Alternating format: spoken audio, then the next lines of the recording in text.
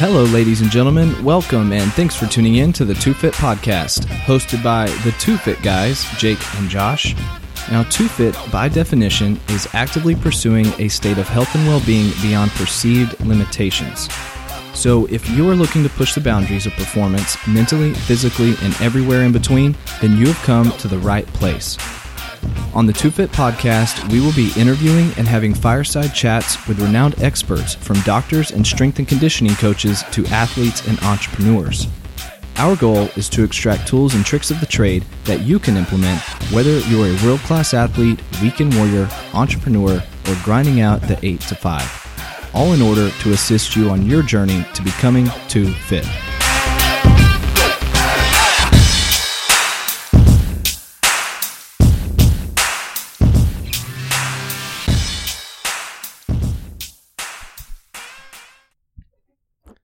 What's going on, guys? Welcome back to another episode of the Two Fit Podcast, where today we got to sit down with the man that you're truly going to enjoy, Dr. Wes Crisp.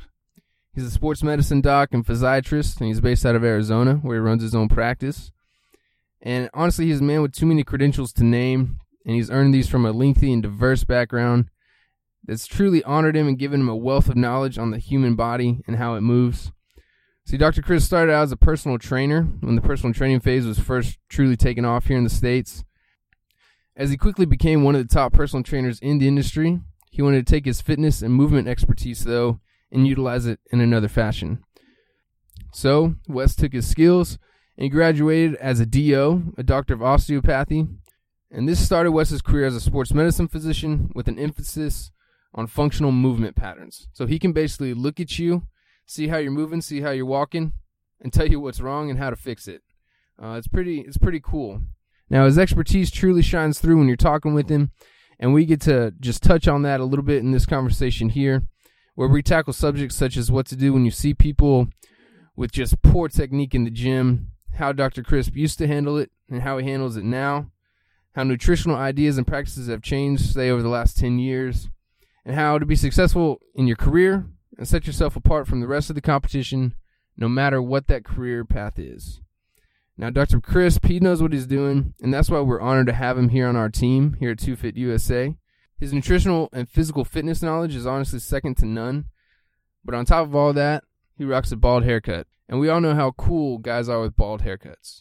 So, get the notepads ready and enjoy this conversation with our colleague and friend, Wes Crisp. All right, everybody. Today we are lucky enough to sit down with Dr. Wes Crisp. He started out as a poli-sci major, undergrad, University of West Florida. Is that correct? Right, good. And then went on to get his master's in exercise science. Right. And then once he got bored with that, he went on and said, I'm just going to torture myself and go to medical school. But sounds like it worked out for him. He's been doing that for 20 years now, practicing sports medicine. And I mean, I knew that we were going to get along first time I saw you because of your haircut. So I knew we were in good company. Yeah, welcome on the show. Thanks. Happy to have you. Yeah, good to see you guys. We had a great lunch conversation earlier with Dr. Crisp. Just kind of want to continue that conversation now. So, Doc, if you just give us kind of a background more on yourself, kind of more your day-to-day, what's it look like for you? Sure. I think you did a good job of the quick summary for, where I came from. And so now I practice, I'm a physiatrist, so I focus in physical medicine rehabilitation. And so my day-to-day practice is pretty busy, and I see a variety of patients. I see everything from sports injuries in kids, high school athletes, sometimes college and above, all the way out to 70, 80, 90-year-olds that have new injuries, traumas, chronic back and neck pain, joint pain, a little bit of everything. Now, what you kind of told us earlier today, but what's the number one injury that you see? Probably the number one thing we see is low back stuff. We see a lot of low back pain and low back injuries. Is that just from, chronic pain just kind of sneaks up on people, or is it actual like an event that happened? It's a little bit of both. It's probably a pretty even split. Usually by the time they come to see me, a lot of folks have already had pain for a while, and it's just getting worse, or they had what we call an acute exacerbation of it, so it all of a sudden got worse. Sometimes there's a cause, sometimes not. And then there are people who were doing fine, having no symptoms at all, and bent over to tie a shoe and suddenly showed up in their office. you gave me some great advice earlier, and I wanted to ask you on here, but you kind of ran me through it earlier. So what's something that somebody can do almost like temporarily to relieve that low back pain?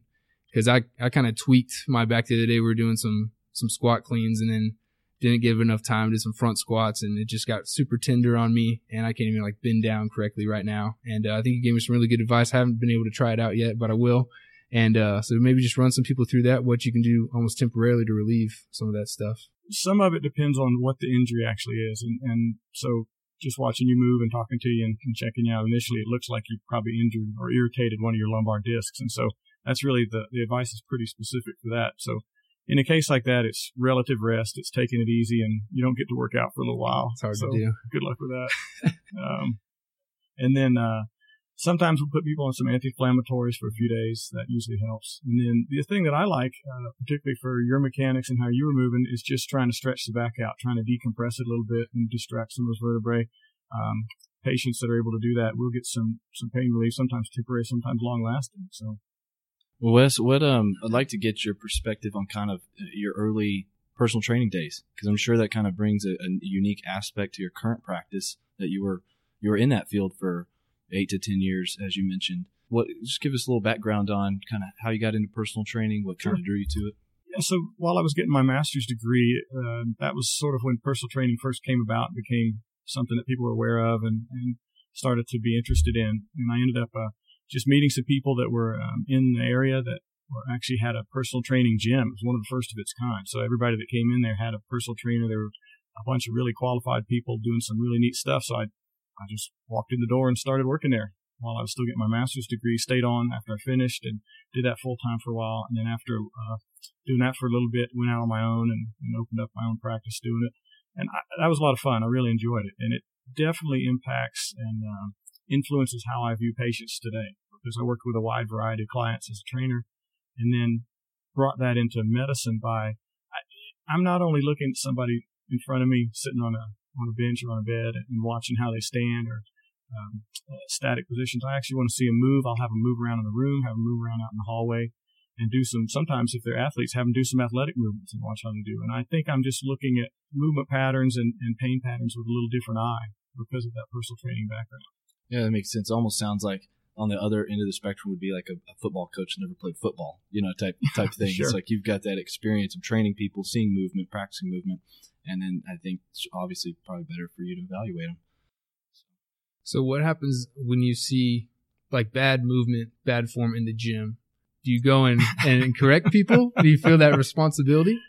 For a long time I did. I went over and I was all, I'm a pretty laid back guy generally, and I would go over and try to give them a little gentle guidance. And what I discovered is the vast majority of people that are doing that in the gym are not interested in having any guidance. So I never had any really unpleasant interactions, but I had a lot of people kind of look at me like, why are you over here? Because in the gym, I'm just another guy working out. I don't, don't have on a white coat, and I don't have any, background or anything to say that. So I think that many times they think it's just one more gym rat coming up and telling them what they ought to be doing. And some of those folks were probably doing it because somebody told them to do that in the first place, and now I'm giving them different advice. Yeah, we saw some people earlier in the gym. One guy looked like he was trying to break the rowing machine, and then another guy looked like he was trying to break his back, deadlifting. Me and Josh always talk about, like, we almost feel like it's our duty sometimes to go talk to those people, but yeah, sometimes they're just not having it. You definitely don't want to come off as like that jerk at the gym just trying to tell everybody how to work out. But at the same time, you don't want to see somebody injure themselves. No, and I'm always a little bit torn. I used to joke that what I ought to do is take a bunch of business cards with me and hand them out when I see people doing that. But I still, I try to help them. And particularly if it's somebody that's starting out as a beginner. I saw a gal the other day that was obviously learning how to deadlift and just ran the weight up way too fast. And you could see her form just falling apart. So went over and she was really receptive to it. And it was a nice interaction. I feel like I helped her. So it was great. So I'm curious, what made you make that jump from being the personal trainer to going to medical school? That's an interesting one. I was going along and things were great, had a thriving practice and was really enjoying it. Had a wide variety of clients and was having fun with it. And after a little while, in all honesty, I just got bored. I realized over a several month period of time that I just wasn't as enthused about it as I had been. And I went home one night and I told my wife, I said, you know what? I'm more interested in my clients and my athletes when they're injured than when they're healthy. Sort of thought on that for a little while, and then a couple weeks later I came home and I said, well, I've kind of figured out what the problem is. I said, I think I need to go to medical school. And my wife is wonderful. She's very laid back. And like some of my colleagues say, I married up, way up. So I said that to her, and she said, that sounds like a great idea. What do we need to do that? So there you go. Curious, what would be your advice for either yourself looking back when you started training or someone that's getting into it now? Because the personal training scene's evolved a ton and exploded. It seems like a huge rush of personal trainers and certifications out there. So what kind of advice would you give to maybe yourself looking back or someone looking to get involved? Oh, that's a good question.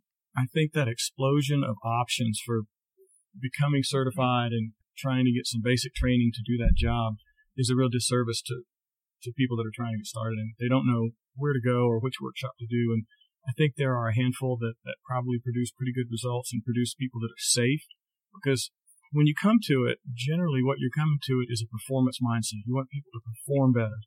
But what you need to learn first is how to do that safely. You can add the performance part to it later, but what you need to focus on first is basic anatomy, safe mechanics. How do you avoid hurting people? What do you need to not do? And then you can work in protocols and different types of metabolic systems to work and all that sort of fun stuff that we like to do. But I think what happens now is a lot of folks that start off along that path don't get that basic safety part of it, basic sort of.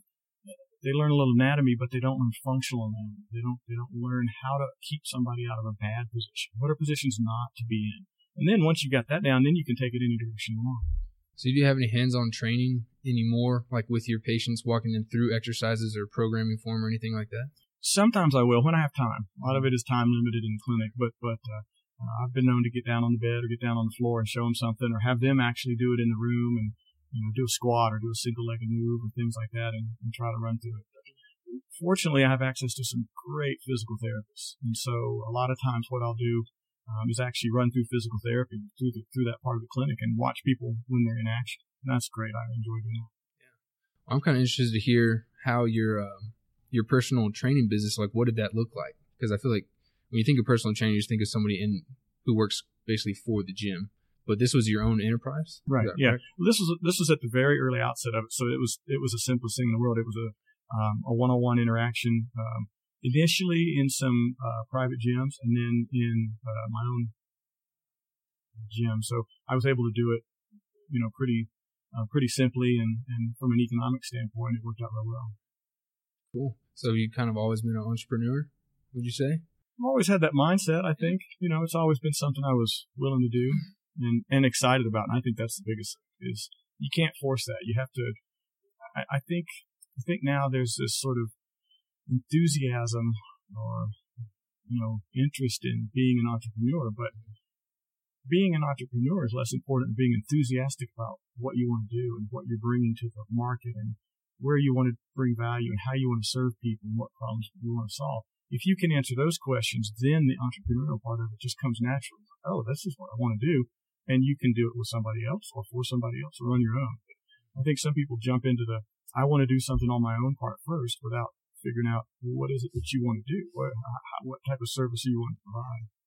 Yeah, being an entrepreneur these days sounds pretty, cool and hip and kind of sexy, and till you get that first tax bill. Exactly. Yeah. Or that first health insurance bill. See how much you owe, right? Did you, when you had your personal training business, did you have other trainers working for you, or were you kind of? I didn't. I had initially tried a little bit of that, and a lot of it was simply there wasn't supply for what I wanted and was looking for. I ended up with some kind of contract people that would work doing it, but about the time it really got too big for me to sort of manage and need to really add any staff to was when I decided to switch gears. So there was kind of a schism that was happening right then when I realized I either needed to franchise this out or I needed to add a bunch of staff or change things around. So, how would you go about marketing a new personal training business? Or if you're just a personal trainer on your own, you don't want to work for a global gym. Mm-hmm. How would you kind of go about getting the word out? Any recommendations based on your experience? Wow, that's a good question. It really depends on how much backing you have and how much you're able to sort of put into the thing up front to wait for a return on the back end. A lot of that is, I think a lot of folks that start off as trainers, they have to do what is known as guerrilla marketing. So it's got to be pretty low cost and pretty easy to do. And in all honesty, I think the best marketing is word of mouth. You need to figure out some way to get a few people to let you work with them and show what you can do, and then tell everybody you run into, hey, this is what I'm doing. This is my card. Be happy if you send me some business and give it a try. And the other thing, too, from an economic standpoint, you want it to have very low barriers to entry. You want people to be able to start off with a modest cost. You don't want to sign them up on a 6-month training contract for some big lump sum. It's just a recipe for disaster. Do you feel that almost the current environment, with all the certifications out there and entities certifying new trainers, do you feel like it's almost too low of a barrier of entry for new trainers to get involved? Like maybe not enough education? I think so. I think you see that. I think the places that do it well require, a fair investment of time and energy and effort on the trainer's part. And it takes a while before they can get started. You can't do it in a weekend. There's more to it than that. It's more complicated. It doesn't look very complicated, particularly if you're in great shape and you know how to work out.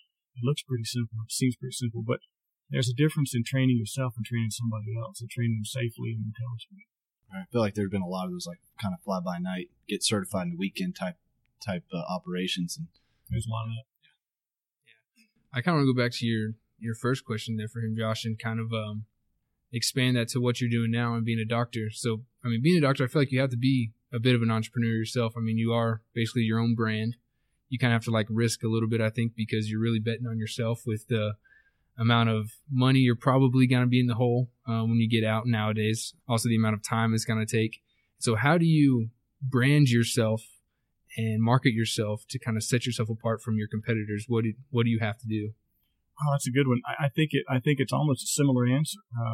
Medicine is a one-on-one activity. It's a one-on-one sport. It's a physician and a patient. And from the standpoint of there are physicians working inside big health organizations and not really necessarily marketing the practice or the organization, but they still are their own brand. And so, again, my approach has always been one-to-one. It's been word of mouth. Hey, you know what? If you got something out of this, tell some people. Be happy to love to see your family, love to see your friends. And fortunately, that's worked out really well for me. I've always been just a little bit skeptical of medical practices that do a lot of advertising.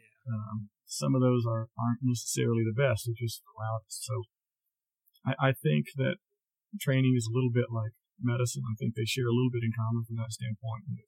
It's doing the best job you can, taking great care of the person that's in front of you, and then giving that time to show a benefit.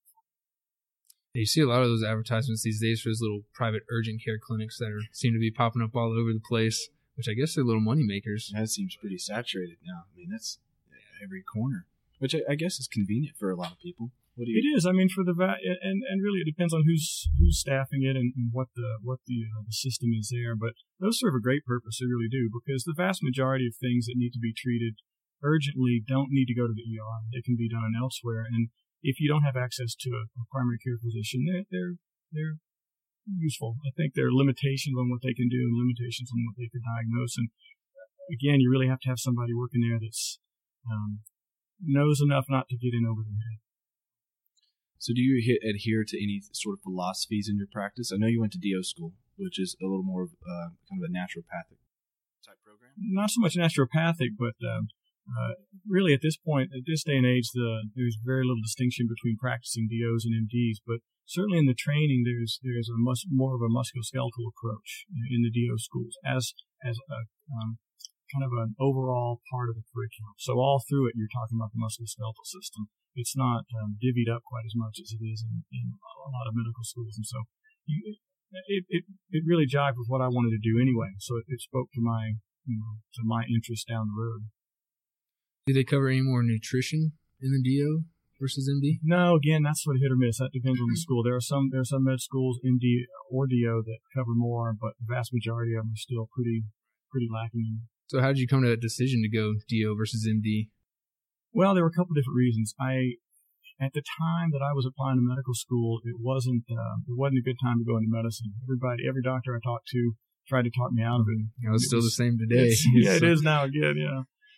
It was the advent of early managed care, kind of the first big iteration of it. Nobody was happy, and I was in the Deep South, and I happened to meet a female general surgeon who was also a DO, which is a really unique combination at the time. And she was really happy about medicine. She loved working with her patients. She loved what she did. She was so enthusiastic about it that it kind of infected me. I thought, I need to investigate this more. So I started to learn more about it. And once I investigated the philosophy and saw how it jived with my background and my interest in my training, it made a lot of sense. And I was fortunate enough to have some choices and ended up choosing to go to DO school. So I'm curious, what we all hear that sitting is so bad for you, right? And I'd just like to get your take on what maybe some tips that people that work the 8 to 5 or desk jockeys, a lot of commutes. What are the issues with sitting for long periods, and what can people do to maybe counteract that or at least alleviate some of those issues created by sitting? Sure. I would say right out of the box, there are 3 easy things to identify with prolonged sitting that are bad for the body. First off, when you're sitting all the time, you tend to pool blood in your lower extremities, and so there's sort of a stasis of fluid, where fluid just sits in parts of the body, and that's not what you want. You always want fluid in the body moving around. You want it busy. The other thing is the vast majority of us do not sit in a good posture, so we tend to flex the lumbar spine, we tend to lean forward, and that loads up the lumbar discs in a way that we don't like and can be injurious over time. The other thing it does is it also, you get that thoracic slump where we're all kind of lean forward, you get your head turtled forward, your neck extended, and so you end up with fluid hanging around your lower extremities, your low back hurts, and your neck hurts. So it's an easy combination of problems. The main fix is the body was not built to be in any one position for a long period of time. It wasn't meant to stand still. It wasn't meant to sit. About the only time, you're still like that is when you're lying in bed at night. And even then, you don't stay in the same position. You still move around a surprising amount. So the biggest thing people can do is change positions.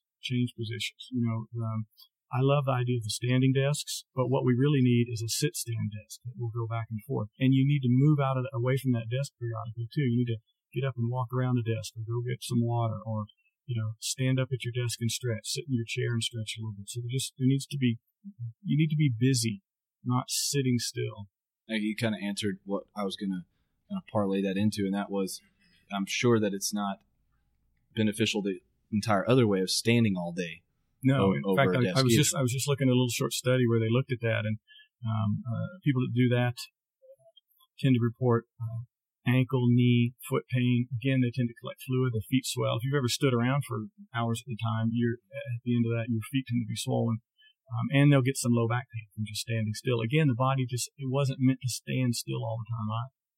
Yeah, I think it just goes back to one of those Malcolm Gladwell books I was reading. He always talks about everything in life, if you look at it in detail, is along a bell curve.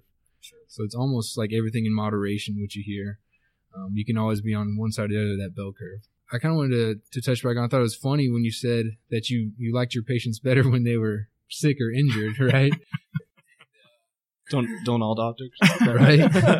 And so I did a stint in a healthcare administration, and a lot of the talk that they were on was this surge of preventative care, pay for performance, paying to keep. How are you going to switch to paying the doctors to keep people healthy? Now, people are always going to get hurt. I mean, I think you're always going to have a job. But have you seen any changes in your practice yet because of that, or do you see anything coming down the road at you? Because I'm a specialist and a bit of a subspecialist, really, I don't see that side of things specifically. We try to do a lot of preventive care within our specialty, within what I'm doing, and so particularly with athletes, I'm going to talk about their sport. So when they're better, when we're ready to release them back to play or send them back into the gym or however we're doing that, we're going to talk about, hey, how do you prevent this? How do we reduce the risk of recurrence? So in the case with your low back, what we would do is we would run through the mechanics of kind of some of the things that you want to do. If there's a particular lift or movement that I'm not that excited about you doing ever, we're going to talk about that, and we're going to negotiate that a little bit. I always say I don't tell runners not to run, and you can't. You try to work around that as much as possible. So I think in a specific way, we do a lot of preventive medicine. Now, you can't bill for that. You don't get compensated for it, but I think that's part of what you do. And that goes back to practice building and branding yourself. That's part of what we should be offering to our patients. Yeah, I was just curious to see, how that was affecting you. because I think it's going to be kind of a huge undertaking to totally switch from how it is now to paying for performance and keeping people out of the hospital without completely going broke, or the hospital is going broke. It's a very challenging situation, and most of that, I think most preventive medicine is not done in the doctor's office. It's done at your house, and it's done in how you eat and how you exercise, how you manage your stress, how you optimize your life and your environment. Yeah, you kind of just touched on nutrition there. What do you look at a lot of the nutrition aspects of your patients when they're coming in, kind of research, hey, what's your diet look like? How do you see the nutrition tie in to not just their performance? We all know if people eat healthy, they're going to feel better, right? But tie into injuries, like kind of keeping them out of this inflammation state where their bodies are able to recover from their workout, and still perform better. I think there are two easy things that I see a lot and that we talk about a lot in clinic. The easiest one is really weight. There are certain injuries that are really associated with increased body weight, particularly lower extremity joint injuries, some low back stuff depending on the patient, how they're built. So we talk about a lot of basic weight management strategies and exercise and diet and things. Then the next patient is the patient that just keeps showing up with irritated joints and what starts to seem like a chronic irritation or inflammation somewhere. Now, some of those patients may have underlying rheumatologic disorders, and so we're going to look for markers of autoimmune disorders and severe inflammatory diseases. But once you rule that out, then we're left with this big subset of patients that have what seems to be, and that's what we've talked about in medicine, and I think in nutrition and exercise and health the last few years, is there an inflammatory sort of a low-level inflammatory process that's going on that keeps contributing to this, that causes a lot of this to sort of not get better. Kind of made a question come to mind. Do you see that weight loss and on the other side building muscle, or both, they can go hand in hand? Do you see that those are influenced more by lack of hormones or a hormonal level issue or lifestyle? Because I feel like some people, they're like, I'm doing everything I can, I'm trying to lose weight, I'm eating right, but I'm just not losing it. And it could just be an underlying hormonal problem, or it could be, if they're not building muscle, same thing. Hey, I'm working out a lot, I'm eating right, getting my carbs in post-workout, I'm eating plenty of protein. What do you see as the bigger factor there? I think there are three groups that would fall into that, and that we can talk about in that question. The first group are patients that really have underlying hormonal abnormalities, that have some type of endocrine disruption or sometimes a disease state that needs to be diagnosed and treated from a medical standpoint. And that's a small group. It's a relatively small group, and they're not easy to identify, but you kind of know them when you see them most of the time. It doesn't take long to figure it out. There's another group that seems to be just suboptimal hormone-wise. That we talk about things like adrenal fatigue. We were talking about that earlier. We hang a lot of terms on it. We look at a lot of levels of male hormones and female hormones and things like that. And then there's a bigger group that is probably just lifestyle. But we have to make sure that we don't lump everybody into that group because they don't belong. There are definitely patients, I think, that would benefit from further analysis of hormones and how they're interacting with their lifestyle choices, and vice versa. So how do you think people, maybe some advice, how can people get to that point? Because maybe is it just to that point where they go, I'm doing everything right, at least in their mind, I'm just not seeing the results. And then it's, hey, let's get tested. I'll say this, and this comes from my experience as a trainer. The vast majority of people that say they're doing everything right are probably not quite doing everything right. Let's take diet as an example. That's the easiest one to sort of cherry pick. If you're not riding, for a period of time, and it doesn't have to be a long period of time, 3 to 5 days, if your typical diet, you probably need to weigh and measure and record everything you eat. And don't change your diet, just do what you're doing. And then we sit down and look at that. And usually when people do that, you find some pretty easy answers to why they're not getting what they're getting. If they do that, and I have seen some patients in class like that in the past, if they get to that point, if they really are doing everything they can, and we look at diet, we look at their caloric expenditures, we look at their lifestyle and stress management, because that's another issue that can screw up hormones and weight loss. Then those patients definitely need to have further probably laboratory analysis.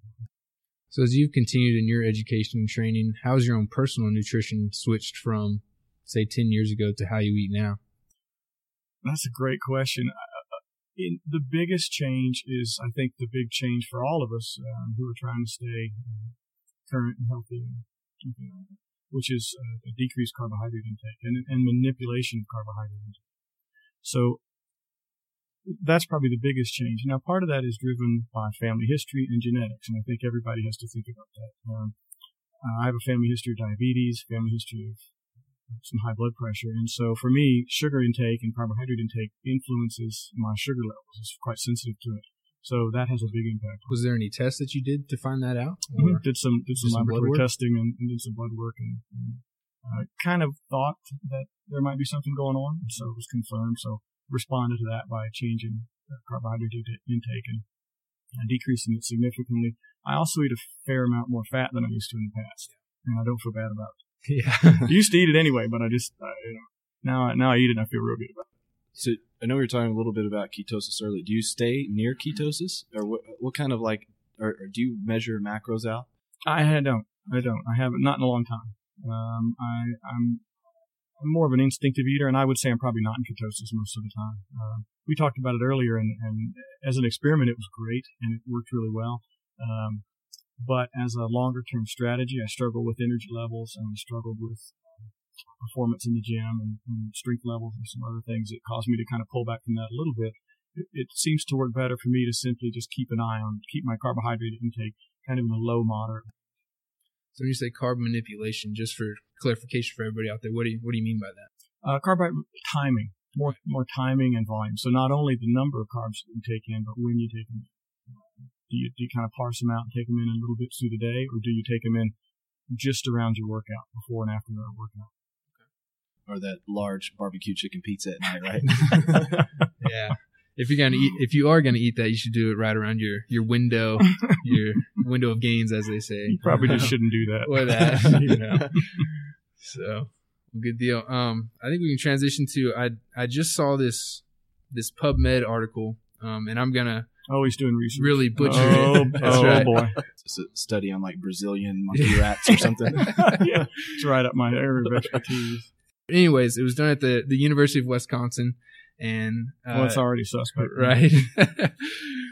It's called "Athletes' Expectation About Sports Injury Rehab: A Cross-Cultural Study." Okay. So, what was it published in? Journal of Sports Rehabilitation, September 9th, 2015. And they revealed that significant main effects for country and sport type, so that's physical versus non-physical sport, specifically U.S. athletes were found to have higher expectations of personal commitment and facilitative conditions than their UK and Finnish counterparts. And athletes participating in the physical contact sports had higher expectations of facilitative conditions and of the expertise of the sports medicine professional as compared to athletes participating in non-physical sports. So their conclusion is apparently some advice for you, which I thought was funny.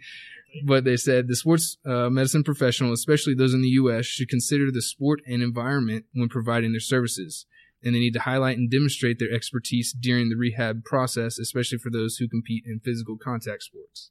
So I guess, first of all, thoughts on it? And then, do you see almost a psychological side of rehab? So I think there are about 100 things we could talk about from that article. First off, I'm not exactly sure what facilitative conditions are. Yeah, I'm not sure. We'd have to look at the actual, I think they threw in some facility. fancy jargon. Yeah. They use some real fancy big words.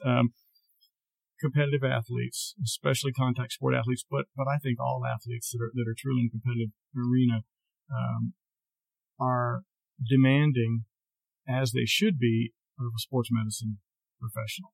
They feel like there's a lot on the line. They have a tremendous amount invested emotionally in their recovery and in their performance, and they are demanding of what you provide to them. So I think we certainly need to make sure those athletes know who they're working with, who's taking care of them, what the team looks like, what the roles of the team members are. And then you need to set realistic expectations for them, because the football player effect, which is if you take one NFL running back and you fix his ACL and he manages to come back in 6 months, that becomes the new norm. So everybody that tears an ACL expects to be back to full activity in 6 months, and it just doesn't work that way for most people. I would agree with if I understand the bulk of that article, I would certainly agree with it, that the athletes expect to be, unless they've had the injury before and they know what it looks like, most of them don't appreciate how long it takes. Right. But what we find is that if we can treat things aggressively in the acute phase, if you can get an athlete to really recover and really try to rest and get better for a few weeks, they'll come back and you won't have to be dealing with an injury for months or shutting the season down. But it's really difficult sometimes it's a heart-wrenching thing to take an athlete out of competition for a period of time, take them out of that social support of the team, out of practice, all those things. And so when we do that, we try to keep those athletes integrated into the team. We try to keep them at practice, even if they're riding a bike or sitting on the sideline with a clipboard or going to meetings, things like that. Same thing with gymnasts, with dancers. We try to keep them in the studio, in the gym, whether they're doing anything or not. You can almost always find something for that athlete to do. Just stay mentally engaged. Just because for most athletes, their sport and their team and that social network is huge. It's part of their identity, and it's great. It's very supportive. We know from many studies, multiple data points over time, that that's healthy for young athletes. It's healthy for adults, and so we try to keep them integrated into the team. I guess working with athletes, you're already working with committed people for the most part. But have you ever seen, say, two similar athletes, two similar injuries? One comes in with a certain mindset. He's buying into your expertise, what they're saying, your program, your treatment. They have a certain level of commitment. And then this other athlete who just is so almost like depressed because how could this happen to me? And have you seen that almost shape their rehab from there? It definitely has an impact. I would say that there are more commonalities amongst them than there are differences. Most athletes go through similar phases as they're going through recognizing they have an injury, recognizing they're not going to be able to perform, starting to understand what the recovery is going to be like. So they're far more similar in that process. But you definitely have athletes that are better at that than others. Some athletes, it's just devastating to them. It's difficult many times with our endurance athletes, with our runners and things, because they almost always have an A race. They've got something that they're training for. That's usually when we see them is in the ramp up to an event, and you tell them, I don't think you're going to make that event. And sometimes these things are a year out, and they've trained for months. So it's tough with those athletes. They just they're not willing to pull back sometimes. So it's always a tough conversation to have, but that's what we do. So Wes, what does your morning look like? Do you have any routines that you stick to? Maybe the first thing you eat? Is it the same thing every day? I don't know. Anything that, gets you going? Typically pretty much 7 days a week, I get up pretty early. I'm an early riser, generally always have been. So I'm up early. Most of the time I'm the first one up. Nobody else is up. And so many times I'll take that as my workout time. It works out really good. My body likes to work out later in the day, but my schedule likes to work out early in the day. So I'll get a training session in. I usually don't eat before I train, so that's not a worry. Many times I'm going to try to take anywhere from 15 minutes to 45 minutes or even an hour on good days and sit down and do some planning, do some journaling, spend some time thinking about goals and focus, and then it starts the day. And that's before the workout or after? Depends on the day. Depends on the schedule. A lot of times it's after. I just find I'm one of those guys. My brain is energized after workout. I'm thinking, and you know how they say your best ideas come to you in the shower. My best ideas come to me when I'm training. So a lot of times I try to sit down right afterwards and take some notes, write some things down, and capture that before your memory fails you. So it's wake up, out of bed, gym clothes, hit the weights. Is that kind of the? There's a little delay. The older I get, there's a little bit more of a pause between that wake up, gym clothes, and then hit the workout. It takes a little while longer to get things moving. But do you work out at home or do you work out? Probably 75% of the time. I've got a little setup in the garage, and it's in Phoenix, so sometimes in the summer it's not that much fun. But, and then about 25% of the time I go to the gym, just use the equipment there and be around people and see some different things. We got a great pool. So yeah, me and Josh have recently been kind of experimenting with different workout times. I used to be kind of a 6 a.m. guy myself, and then we were doing it like 5:30, 6:30 in the evening, and then we went to 8:30. And it is interesting because I do notice a better workout kind of that early afternoon. I think from what I've read, your core temperature goes up, your reaction time goes up, you're kind of more alert. Do you notice the same difference? Is that what you're kind of getting at? Oh, absolutely. I mean, I think you can call it circadian rhythms. You can call it just hormonal differences, but absolutely. I think from a performance standpoint, by far, I'm best, and I think most people are mid to late afternoon. I can't work out late at night. I never could. I used to try that when I was training, when that was 9:30, 10 o'clock at night. I can't sleep if I do that. I'm up. I'm energized. I'm ready to go. So, is there any one supplement that you can't go without? Can't go without? I don't think so. Yeah. There are some things I prefer not to go without, but I don't think there's anything I can't possibly do without. We haven't had our stuff yet. That's not. I'll give you that much. That's true. There's nothing wrong with a plug. I mean, as a practicing physician, what's the things that you look for in your supplements that you take? I'm a big guy on what the ingredients are. I want things to be really simple. I don't want to spend 30 minutes reading the ingredients. There's no need for that. I tend to take a whole foods approach to a diet, and I try to carry that into my supplementation as well as much as possible. So what's one thing that you do differently the most? I think at this point I think about things a little bit differently than most. I have a pretty unique background. Speaking of background noise, right? Working on the building here, yeah. You think at the Ritz-Carlton, it'd be nice and quiet. I think at the Ritz-Carlton it'd be nice and quiet. It was pretty good till then. So. Yeah. I have a pretty interesting background, and all those experiences didn't seem to come together and unify until now, and so now I think in what I do, I'm able to look at patients and think about them a little bit differently. Mm-hmm. Is that one thing you'd say that kind of makes you successful? I think that. I think work ethic. I think willing to get in there and work at things and hit it hard. I'm not, laziness and boredom is, from the standpoint of sitting around doing nothing is not my issue. Yeah. So Wes, what's the book you've read most recently? Oh yeah, I love to read. Certain times in my life it's tough to get the time to do it, but most recently I read The Power of Focus, which is an older book, but I think has some great lessons in it for all of us. So why did you pick that one? A good friend of mine suggested it to me, and he and I have worked on some different ventures before, and it really was a great recommendation. I think everybody ought to pick it up. The one I'm about halfway through now is called Synchronicity, and also, also I think worth reading. It's good. I'm only part of the way into it, but I think there's some pretty neat ideas in there. What is synchronicity about? What's the common theme there? Without finishing it, I wouldn't say for sure, but I think the basic idea is that there are few coincidences.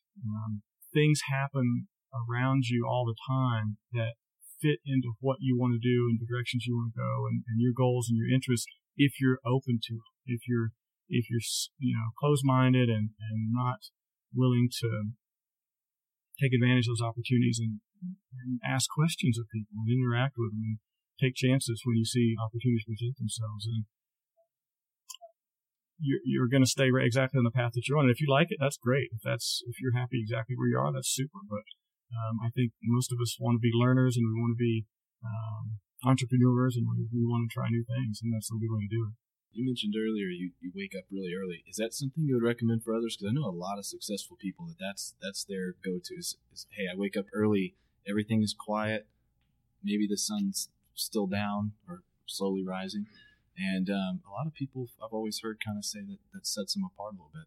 What I would say is you should do what works for you, but you have to experiment with it to figure out what that is, and you have to really objectively evaluate your performance. When are you best? Because I know some people that are horrible in the morning, no matter how hard they try. When I was in med school and residency, your schedule's dictated to you, and there were people who were better at night, who were better.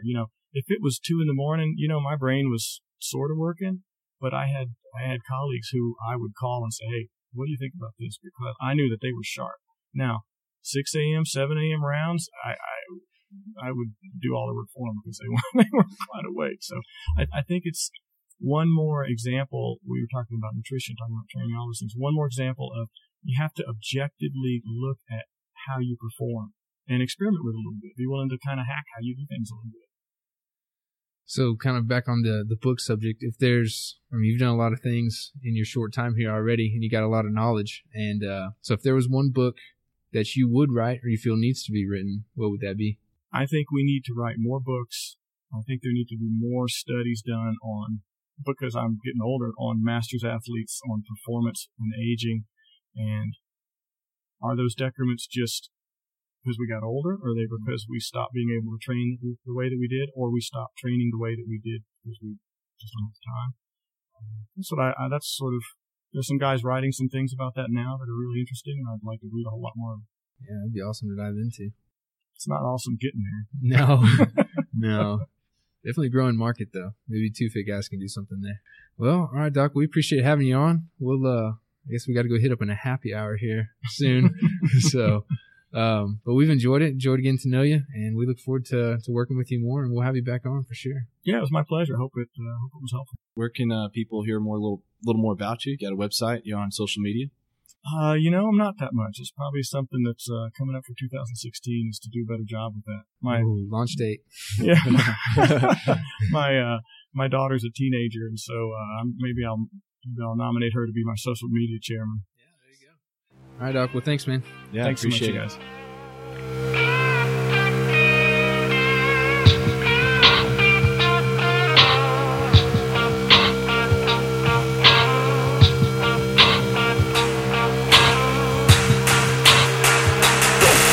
We hope you enjoyed this episode of the Two Fit Podcast.